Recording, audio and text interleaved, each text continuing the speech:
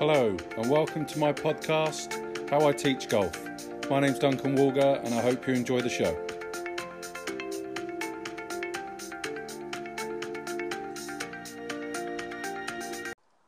So today I'm staying in Scotland. My last podcast with Rick Valentine was based basically Rick being in Edinburgh at Loreto School. One of the courses that he actually uses is at Archerfield, where it wasn't planned this way, but Oliver Morton works at. And basically, I've known Ollie for a few years now through when he came and did his playing certification level 1. I'm not certain what year it is, but we're trying to unpack that a little bit. But I'm really interested to get Oliver on the podcast purely because he's one of the guys that ever since I've known him, he's always gone out and tried to better himself, so that he's got the best information that he can get, so he can help his students improve. He does some unbelievable stuff with junior golf, which I'm looking forward to listening to. And recently been on a little bit of a tour. But basically, I want him to take us through his career, how he got into the game, where he's at now, and any other interesting things I can try and get out of him. So, Oliver, how are we, sir? I'm well, Duncan. Yeah, no, thanks very much for having me on, and hopefully my journey so far can, I guess, people give some insight and maybe inspire people to kind of get out there and push themselves and get out of the comfort zone. And yeah, hopefully it's of interest. So, how did you get into the game? Where did you start? How did you get into the game of golf? I came at it from a very weird angle, Duncan. I grew up and I was a mad keen cricketer. And me and my best mate, I grew up in Sheffield. We were bored in the winter and wanted something to do. And ironically, the golf course was 10 minutes down the road. So, my mate's dad took us down to American Golf, got us half a set each. And basically we went over there and fortunately the local pro at the club was actually Graham Walker. So Graham turns out he's like the, lead England coach. So, I mean, you couldn't wish for a better person to give you an intro into the game. Fantastic.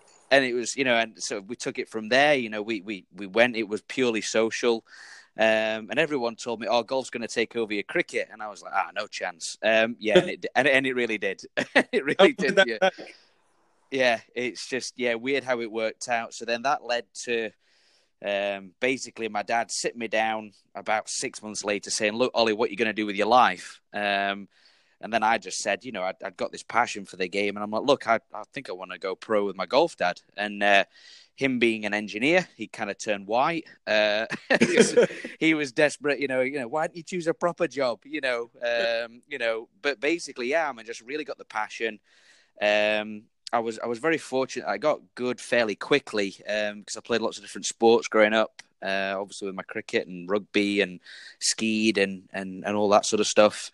And then really when it came to, around the time for exams, I wasn't the best academically. I was all right. I wasn't really that into studying. Sport was my thing. And I just really, I identified all the unis that I might want to go and maybe, develop myself, within education as well as my game. And the only place I applied to was Stirling Uni. So it was either there or, maybe turn assistant at the Hillsborough where I grew up. Fortunately, I scraped through. I got a B and 2 C's in my GCSE in my A levels, and then I got a place there and came up to Scotland. Had 4 amazing years there. So I was mainly second team at Stirling. But the talent pool that we had, I mean, Richie Ramsey was my peer group, Jamie McCleary, and lots of other guys that were just way better than I was. I mean, I was okay. I was off scratch, but these guys were something else. And I just got to really kind of learn, develop. My game improved. I didn't actually go home much. I was very fortunate that I managed to get a membership up at Glen Eagles. So, that's where I based myself in the summer times. Had 4 amazing years there, learnt loads. And then I was really fortunate. I got my assistant job at Gullen with Alistair Good.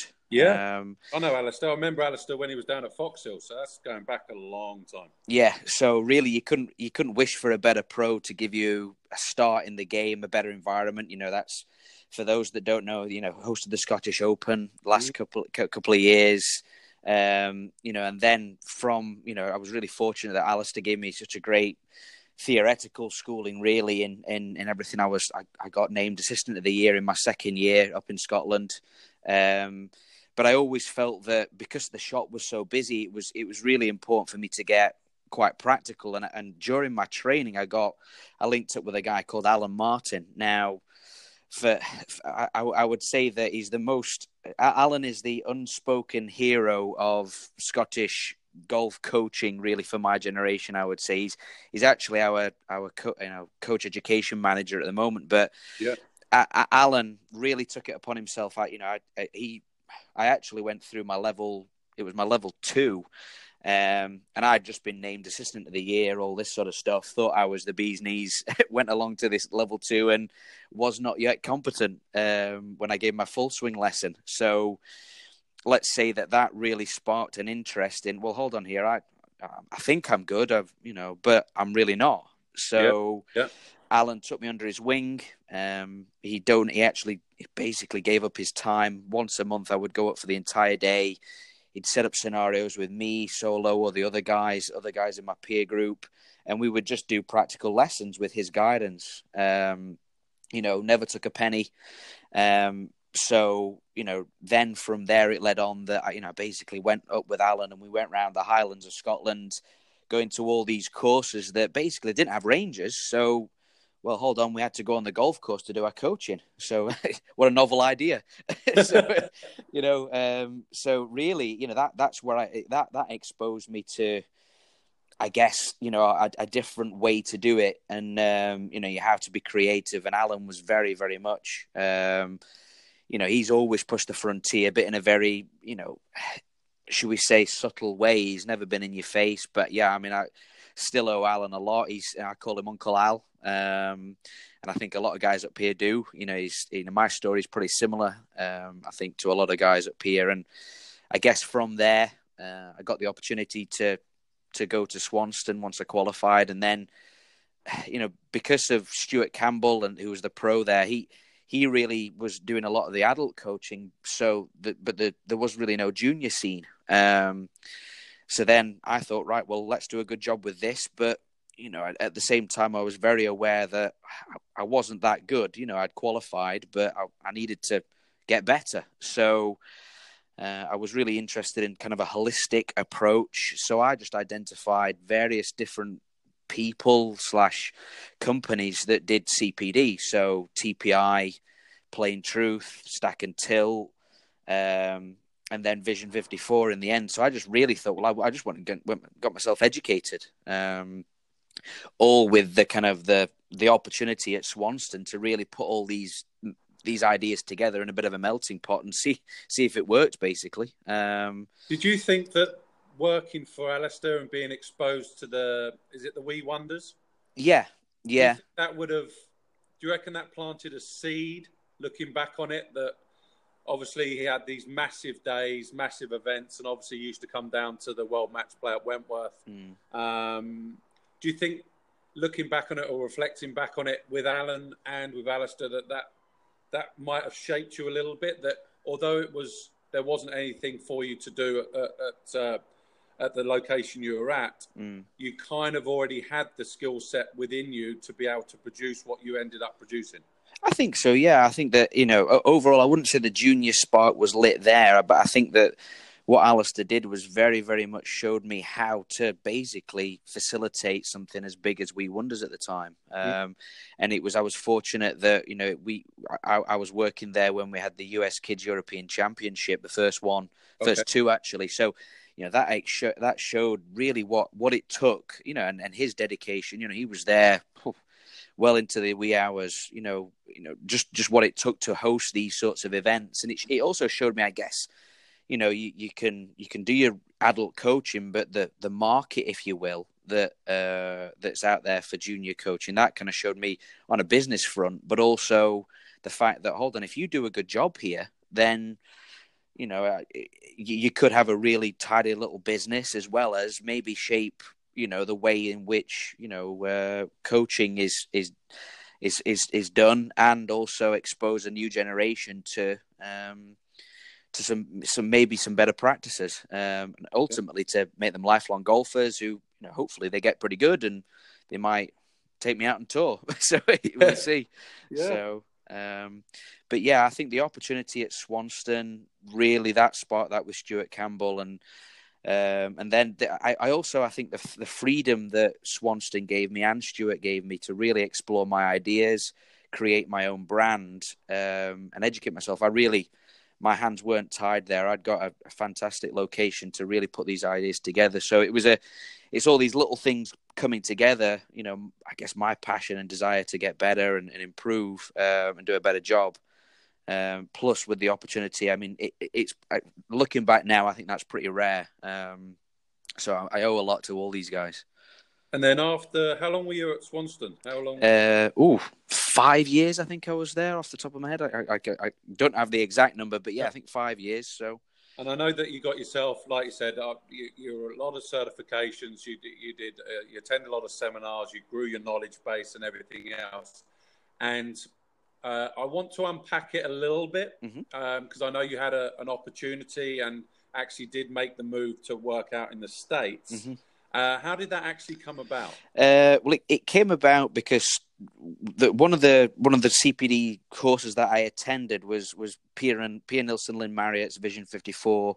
It's called Coach 54. So it's a 3-day training course that exposes you to, in essence, their essential playing skills, their philosophy on how to coach the performance state of a player. So if you imagine, we get a lot of technical CPD information, but you know, we've got two key elements really that go into performance. You've got your performance state or self-control, and then you've got, in essence, ball control, which is or skills. So your skills and your state equal your performance. So, you know, Pierre and Lynn, you know, for me are two of the best, you know, at that.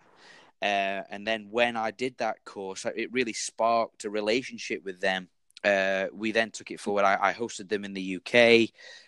We did a lot of collaboration work, and then, you know, it really led to the point when at their home base in Talking Stick, they got an opportunity with Henry Brunton and Rick Jensen to essentially form a junior academy called Gen Next. Henry asked Pierre and Lynn, you know, who they thought might be good for the job, and I was that man. They put me forward, and then Henry, you know, basically we had a chat. Henry thought, you know, well, if Pierre and Lynn think I'm any good, then I'm the man. And then, yeah, that was us. 4 months later, I was living in Scottsdale. So I've been to Talking Stick. We had one of our Playing Truth summits there actually last year in 2017. Yeah, you know, awesome facility. Yeah, yeah. Oh, it's incredible. And to be honest, the GM there, Steve. I mean, the whole thing is brilliant. You know, the way because it's obviously on tribal land, so. There's some amazing harmony there between Pierre and Lynn and Steve. It's just an incredible place. It really is. And so you ended up out there for how long? I was out there in essence around about a year. Yeah. So all in all, it was a really good learning experience. You know, Henry got me out there, so I learned a lot from Henry, Pierre, and Lynn. But what eventually happened was the fact that there was. In essence, the philosophy between, say, Pierre and Lynn and Henry was, should we say, you know, the synergy wasn't quite there. So Henry decided to go, right, well, you know, we'll head that. He took Gen Next down to Florida, and then we were going to set something up with Pierre and Lynn in Scottsdale, but in essence, I got the opportunity at Archerfield, so I contacted. Stuart, the director of golf at Archerfield, to basically say, look, have you got anybody running your junior camps? I'm coming back for the summer. And he actually, you know, got back and said, yeah, Ollie, well, actually, we don't have anybody, you know, Ross, our custom fit guy tends to do them, but he, you know, kind of gets in the way of his custom fit business. So what we're looking for is we're looking for someone to do the juniors, but we've just installed a gear system. Yeah. Now, at the time, you know, Archerfield was was actually a world first. It was the first one outside of the oven to be a Nike performance fitting center. So it was essentially the custom fit headquarters for Nike Europe. So Nike and Archerfield installed this gear system, but they didn't have anyone to run it. So fortunately, with my background of, I did through my TPI stuff as well as my junior stuff, I'd done a lot of 3D. I'd owned several K-Vests, assisted Stevie Gallagher in his Ryder Cup campaign run. So I'd got some good experience. So I'd got this dual role of helping Nike and Archerfield set up this gears business as well as have the junior stuff going. Arguably, well, it's a little bit biased, but we think it's the finest performance center in Europe. I think we're that's not our words. That was the one of the top guys at Ping kindly gave us that quote. So it was an amazing facility with an incredible opportunity. Even then. So I came back. My wife stayed in the UK because we weren't sure how the US was going to pan out. Yeah. And then when I came back, bags were packed. I had a really good summer there. Really enjoyed it. Bags were packed, ready to go, pretty much back to Scottsdale. And then it was the week of the Paul Lawrie Match Play, which is a European Match Play Tour event. 2016, Nike announced that they were pulling the plug on equipment. Yep. So, in essence, that Monday night of that tournament, we were left with basically a blank canvas for what is now the Archerfield Performance Center, plus a complete blank canvas for me to build my little business for the juniors in 3D. So, the decision was made. I thought, well, you know what? Let's take this opportunity. East Lothian, Scotland. Year-round coaching facility, an amazing opportunity. It just seemed to make sense to take that opportunity and run with it. Even though America was great, so it was like there was too many good options really, which is I guess unusual to choose. But I chose to kind of stay at Archerfield and grow things there. Brilliant. So, talk me through both roles or both aspects. I'm sure they intertwine at many junctions, but if, for instance, if you've got an adult golfer, male or female, interested in 3D or coming up to experience all the wonderful courses that you have around you, mm-hmm. how does someone book a session with you on gears? What does that entail? And kind of what do you do in one of those sessions? Well, I guess the best way I could describe one of those sessions, Doug, is in essence it's a really good first step for analysis. So it typically takes a couple of hours. We can do it in less time. It just depends how we go through it. So in essence, the best way to think of it is if you're coming in, you really want to know through the technical lens. What's causing my ball to do what it's doing. So in essence, we use with the gears session, it's gears 3D, which helps us look at how the body's moving. We then also combine that with TrackMan and the SAM Balance Lab. So we get to see how someone uses the ground and then also how the ball's flying. And then gears also gives us really good club data. So I essentially do a TPI physical screen, so we see how your body likes to move and match any technical advice to that, and then also analyze technically around, what the intention of that session might be. So there's so much data there that it's really important to kind of really get clear initially on what somebody's looking for. So say if they're looking to hit it further, or they're coming in with a bit of pain, or they're just really not sure what's going wrong. We can basically tell and see through the software and kind of my expertise that, okay, well, it's your clubs that are the issue, or, okay, well, physically you're struggling with this technical move that you've been trying to achieve. So it really kind of comes back to that. It's a very, very, global view of your game honed around an intention. And then we can then tailor a training program down the road, which, it could be coaching, could be a custom fit session. Because if your driver's all over the place, it really is, so then we build a plan around that. And really for me, say if I'm really coaching somebody, I would get on the golf course with them ASAP. I might even do that golf course session before a gear session, but I would start with, on course, watch and play, or we'd start with gears, especially in the winter. It's, it's not a bad place to start if it's we're having to deal with the Scottish weather. So, I mean, I like what you said with regards to the golf clubs, the gear system being able to tell you exactly what's happening with the golf club. Mm-hmm. And Michael, we both know Michael Neff quite well. And Michael, I always remember Michael saying that you just want to make sure that the golf club's not hurting them. Yeah. They're not fighting against the golf club.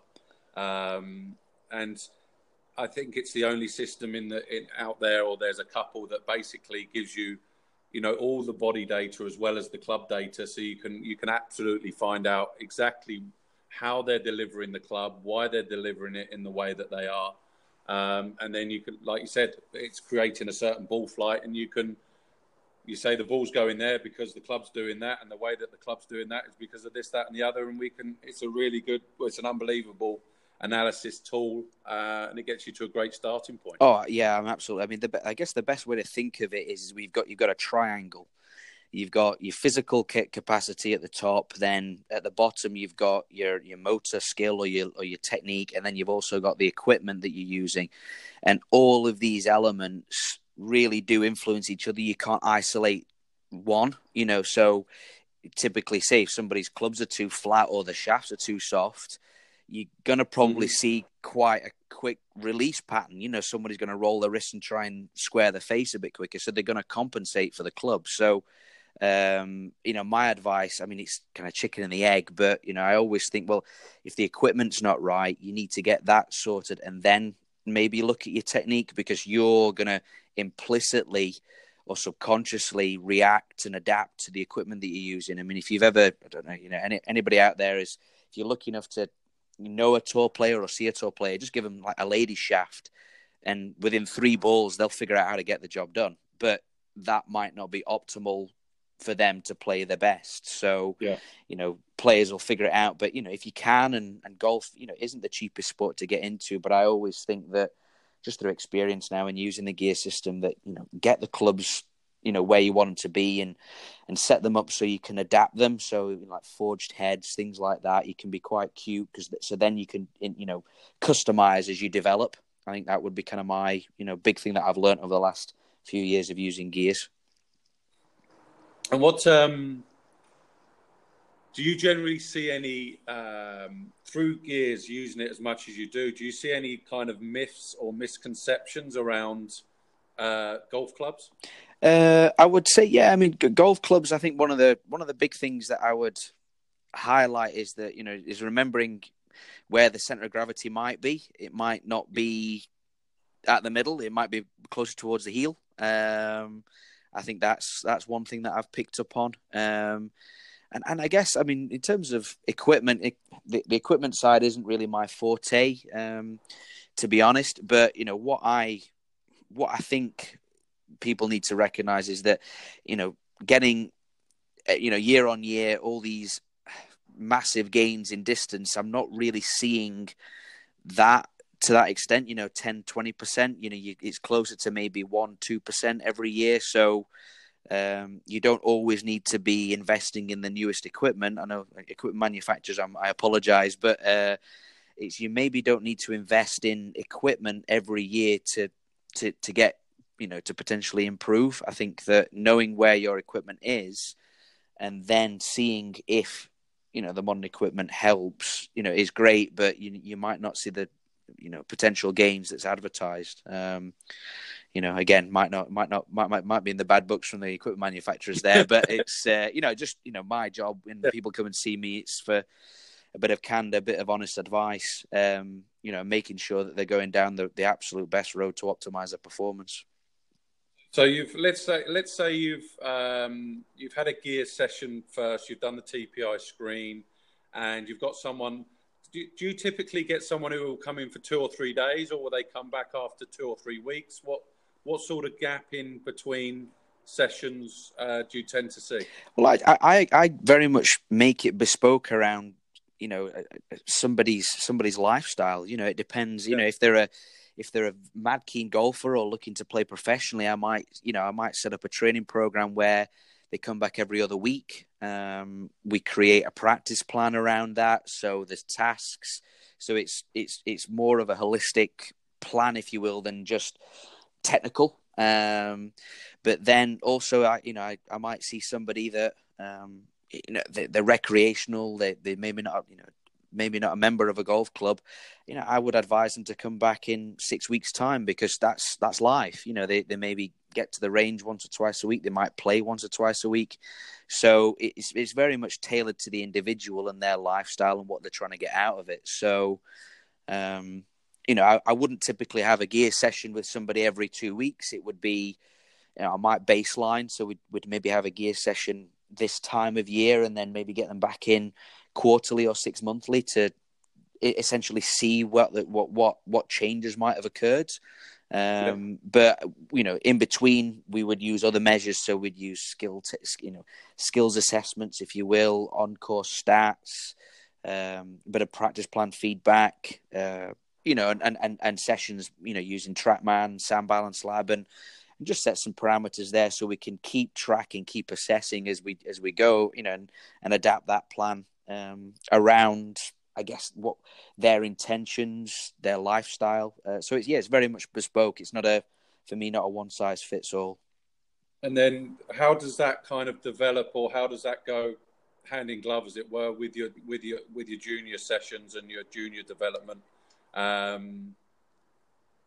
Essentially, because what age do the kids start with you at? So I start the juniors at, girls at 4, boys at 5, and then we go up to 18. So in essence, I've got three classes. So got the 5 to 8 year olds roughly.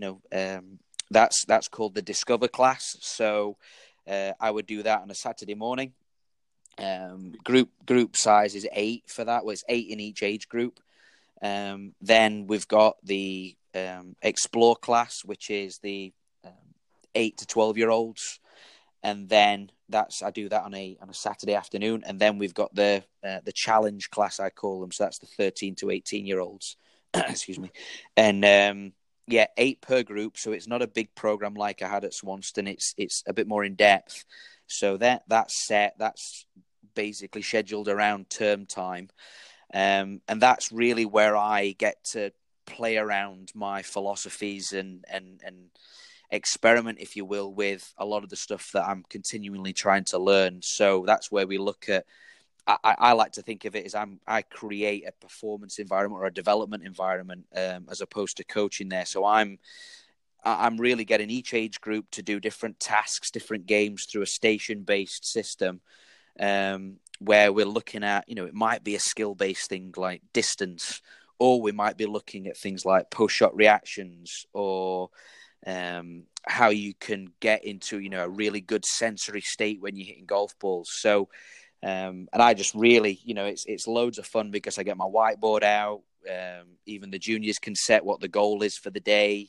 We can collaborate on the structure. So, it's, I just love the junior side of things because it helps me explore and challenge my kind of coaching philosophy, as well as, it's just have loads of fun with these guys and get to hang out and pretend I'm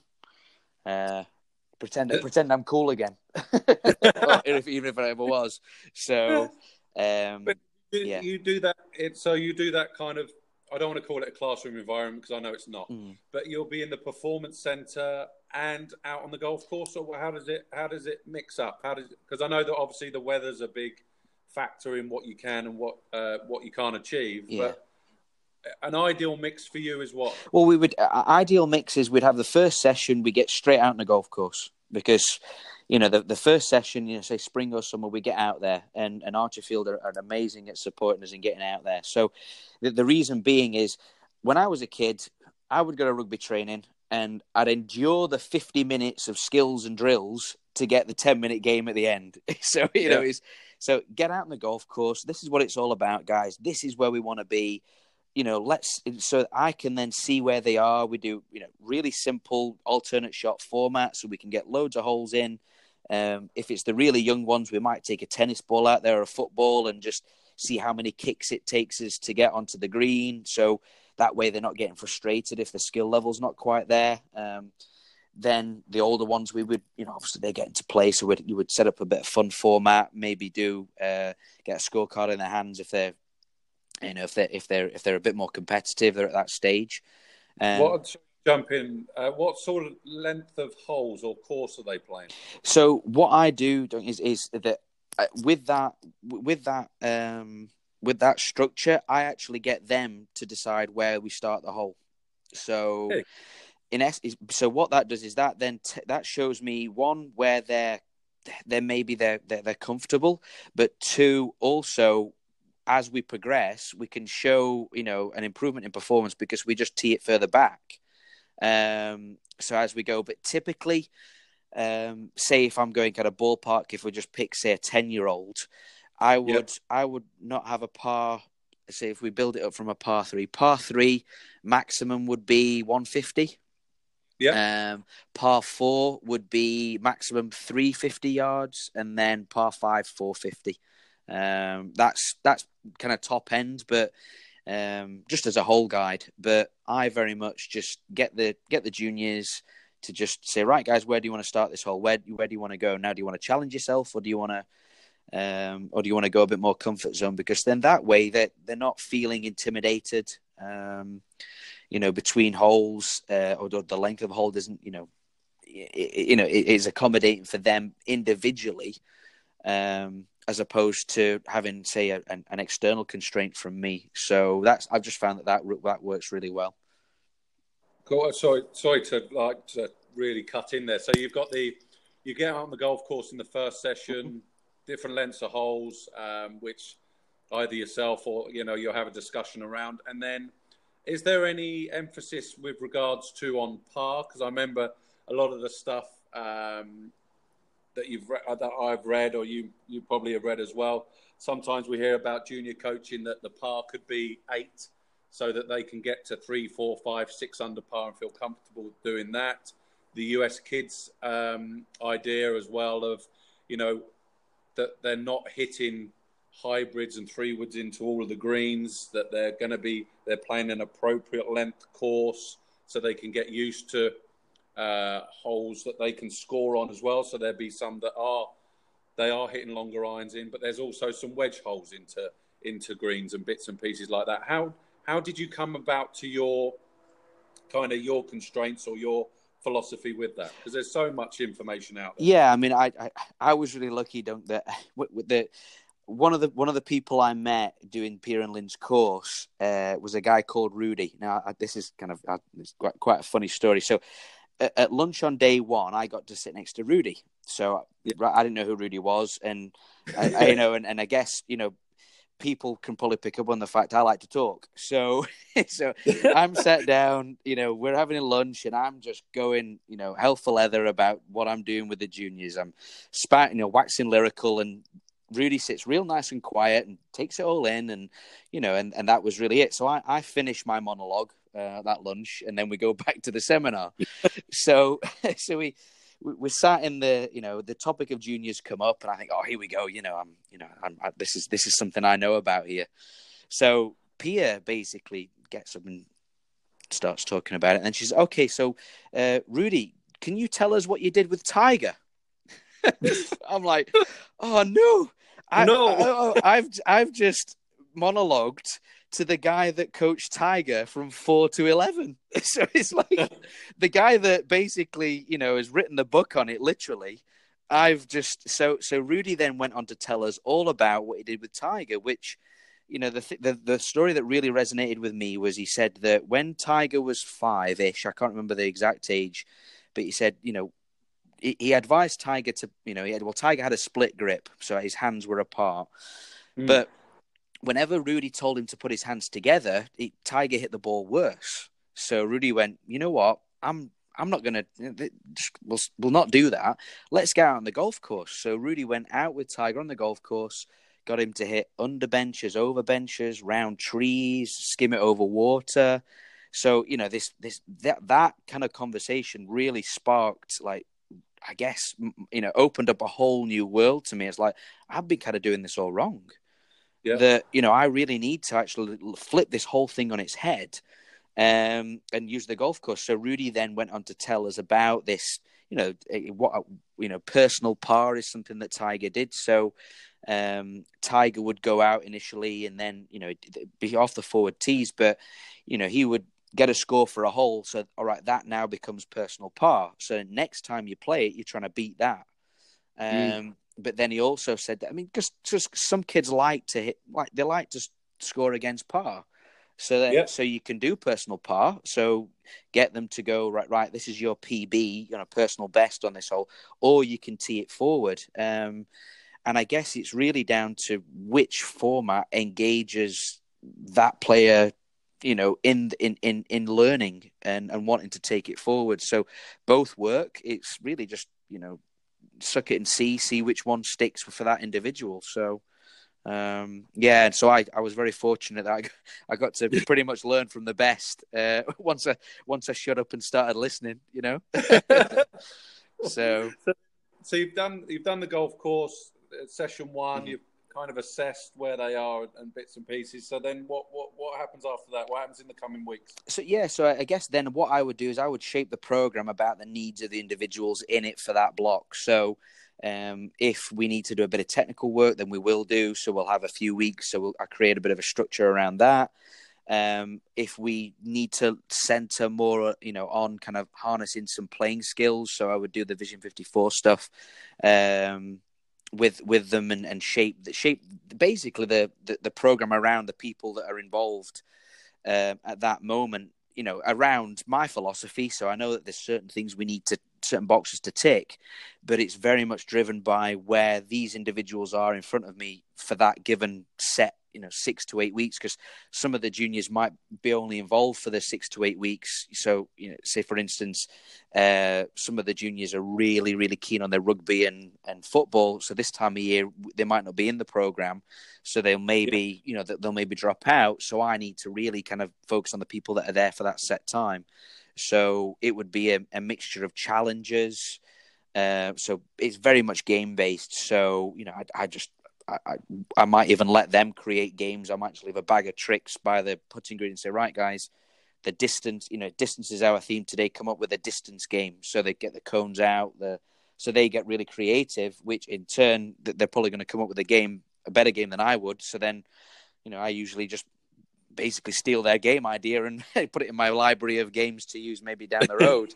So yeah, very much kind of, using games to effectively, get them to, basically see if we can get some implicit learning initially. So we get them to start to learn through that environment.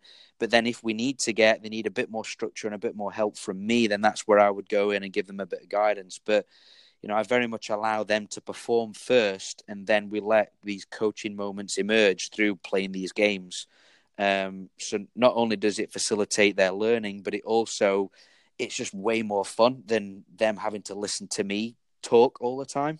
Because they get that at school, so, that's, they'll have teachers telling them what to do. I want them to feel as though it's playtime with me and having loads of fun. And, because I think that as a coach, if I'm, if they have that different approach from me, then one thing I do find is that trust gets built pretty quickly if I talk to the juniors as a peer almost, as someone who's guiding them. It's amazing how, you develop that trust and that kind of long-term relationship with them, which is really cool because, there's some juniors that I was coaching at Swanston that I'm not coaching them anymore, but, they've come back and they've said just how much they really enjoyed the time with me, and they still tell me how they get on and they really value it. So it's pretty cool that it transcends golf performance. It goes into a point where, you develop a form. I wouldn't call it a friendship, but you develop that kind of mentor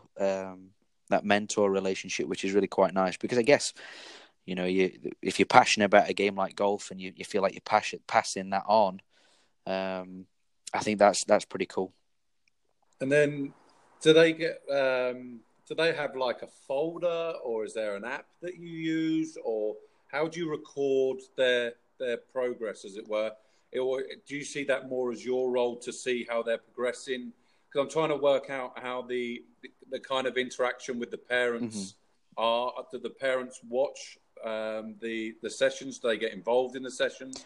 Kind of how does that work? So I use a really high-tech piece of equipment, called a notebook. Yeah. No, notebook. So Wow. so for a guy who loves his tech, I'm old school because what I do is a couple of the boys in the challenge class, I actually bought them a nice Moleskine A5 notebook. Yeah. So I said, look, guys, and I wrote a little inscription on the side, whatever I'd come across or whatever kind of resonates. So a learning opportunity, should we say, an experience without reflection is a learning opportunity missed. So we start it early with so the boys will get a notebook, and then we'll have a session, and I'll just say, look, guys, you note down anything that you learned today. So it could be absolutely anything, what was good, what might have been negative. There's a little bit of a rule that I have there that you need 3 positives to 1 negative if there's something that you felt you needed to work on. But I get them to write that down. And because I could provide screencasts and loads of, apps, but the thing there is I'm the guy doing the learning. What I learned from Pierre and Lynn and what they've done with their players is effectively, you want someone to be self-referencing, self-regulating, and self-aware. So, golf is a unique sport that we can't stand on the sidelines and coach someone and tell them what to do. That they have to take control of their performance. So, the sooner I can develop those skills, or help, should we say? I can't give them that, but help a junior develop those skills through reflection / note taking, the better. So for the really young juniors, we just use the whiteboard. So we just say, okay, gang, what did we learn? So it might be one thing. So then as they get older, so that might be a group thing. Plus the nice thing with that is they get used to speaking in public speaking in front of each other, which is quite nice if they're ever in a position where they need to do interviews. So then it's a collaborative thing. And then as we progress, as they get older, they've started to harness some of this kind of reflective skills. And then that's where we give them the notebook, and they take it from there. So I can facilitate, and I might send them TrackMan reports, or I might do a screencast if they're at the stage where we do gears. But it starts with that notebook, and then I can flesh it out with maybe if we're doing some evaluation skills testing and stuff like that. But I put them in the driving seat of of all that stuff, and then as a parent, they can look at that and say, well, little Johnny's got a notebook and he's 11 and he's actually journaling, which I think that's pretty cool. Yeah.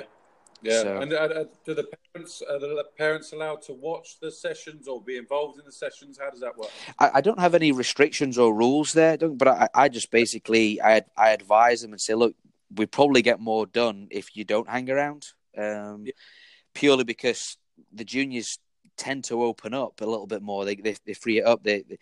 What I find with parents is whether it's not a fault of any parent, is that they're always, juniors are really keen to perform well, so they're always in like perform mode.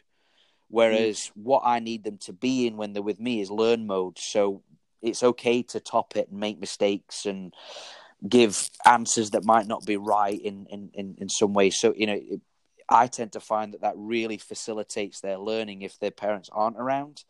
And then I can feed back, have a chat with how they're getting on. I can illustrate with maybe video or technical stuff. But the most powerful thing is the juniors go home with a notebook full of stuff, or the little ones basically say to the parents what they learned that day, which, in essence, I've just got 2 nice golden questions, I call them, at the end. Okay, everyone, give me a score out of 10 for how much fun we had today, and 2, what did you learn? Because if we're having fun and we're learning something, I think I'm doing my job. So, that's it. The long version of the answer. No, that's great, and I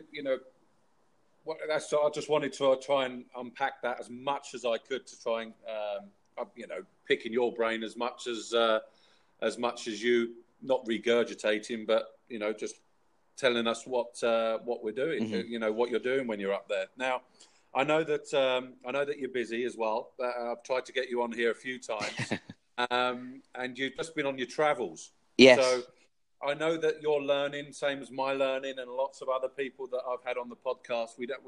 We're still trying to learn, still trying to get better every day. So, what has Oliver been up to in his continual development up until this date, and what have you got planned coming forwards? Well, yeah, I mean, I guess I've just literally a week or so ago come back off the inaugural Altus study tour. So, how did you get onto that? I don't know, Dunk. I mean, it's I've got no idea why I got the invite. It's maybe that's one for so Altus, that people that maybe don't know what Altus is or who Altus is.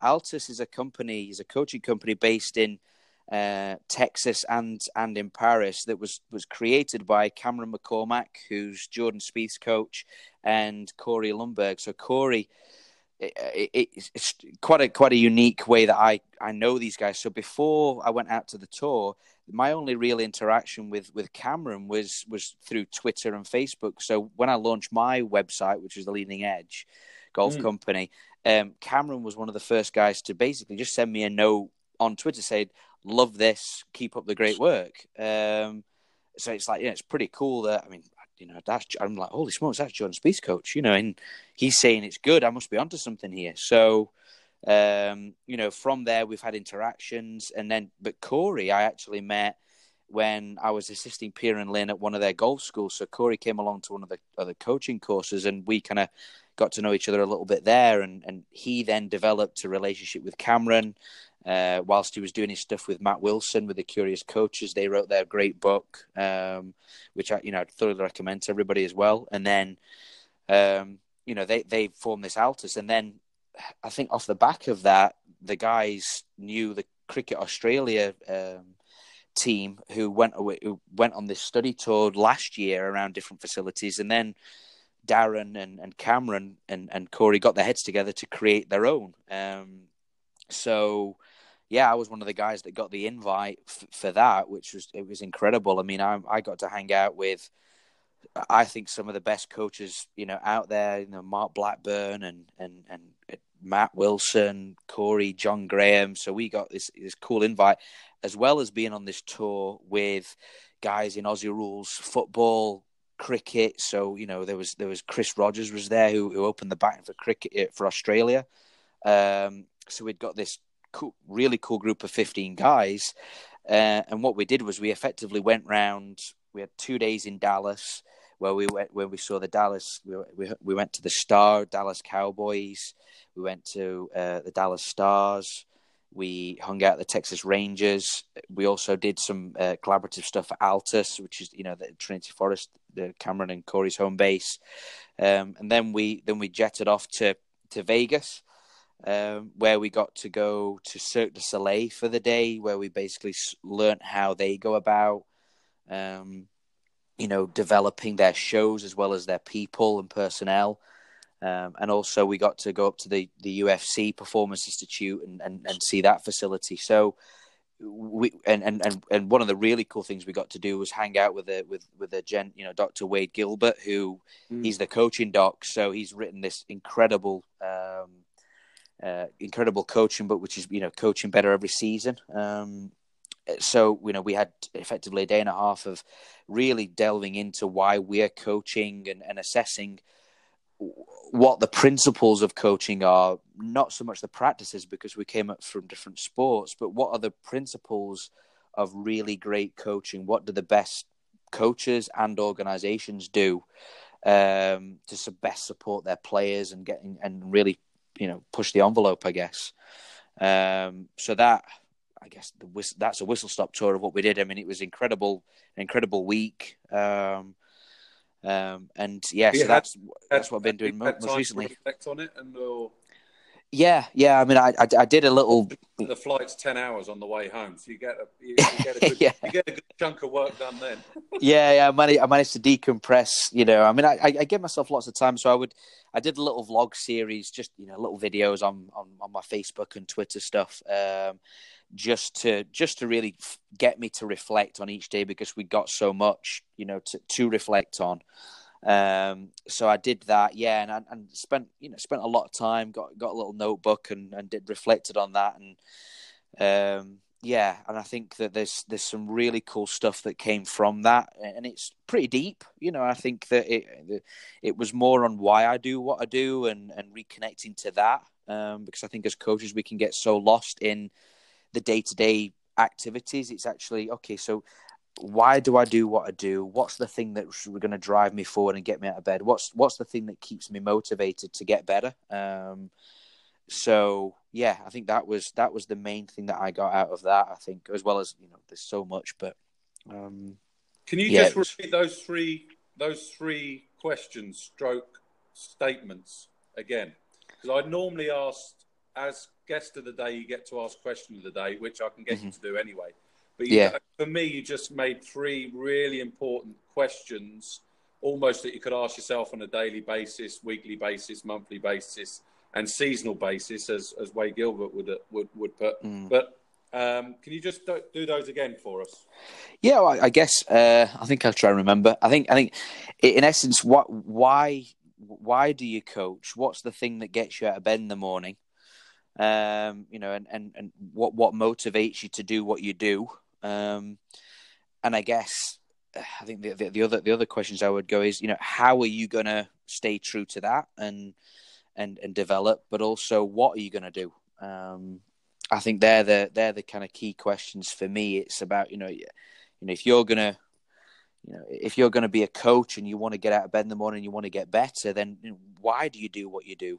And then how are you going to stay true to that? And what you're going to do to what you're going to do to get better and help your players, I guess. Excellent. So again, the next 6 to 12 months, maybe even 18 months for you, Oliver, have you got any plans or? My in terms of CPD, I think the biggest thing for me is I'm 33 now, and I think one thing that I like to see and I'd like to gain in the industry is credibility through the players that I help performing and achieving. So the biggest thing at the moment for me is to keep distilling my practices, almost refine all of what I do, but then really get centered on helping players get better, because I think in this world where there's so many avenues we can put information out there, and we've got almost, as Carl Morris would put, we're almost drowning in information. But for me, I want to lead by example. I want to say less, do more, and help the people that I'm working with achieve what they want to achieve, and in turn that proves that what I do has got validation. And I think I would advise any young coach that really is still the number one thing to get to prioritize, because if you want to be successful and have a great reputation, then think about if you're a 60-year-old, 70-year-old person, you're writing your memoirs, your autobiography, you need a story to tell. You don't want to regurgitate someone else's story. Write your own story. Really get some credibility there, and go learn. Learn from the best. There's some amazing opportunities where guys like Jim and Chris, at Plain Truth, they're sharing, like decades of experience there, and you can buy that for like a couple of $1,000s and get a refined approach. I mean, that's a bargain. You don't have to waste 50 years getting it wrong. Yep. And so there's all these amazing avenues. Take pieces from it, and anyone that's coached at the highest levels knows something that's worth knowing. Yeah. I think that's really important. So take those ideas, try them out, turn them into your own principles, and then really kind of get in the trenches and go for it. So that's where I am at the moment. I'm really wanting to get in the trenches, apply some of the principles that I've learned, and then keep refining them. But learn from the players that I'm working with. So yeah, that's where my head's at the moment. And then balancing that off with maybe a few seminars, because I do like to go and keep learning. So that's great. And then how can people get hold of you, Oliver. So drop all your social media outlets. How do people get in contact with you to spark some further conversation? Cool. Yeah. Well, yeah. Anyone. I guess the easiest way is to just get on Twitter, Instagram. I've got the same handle, which is Change the Game 54.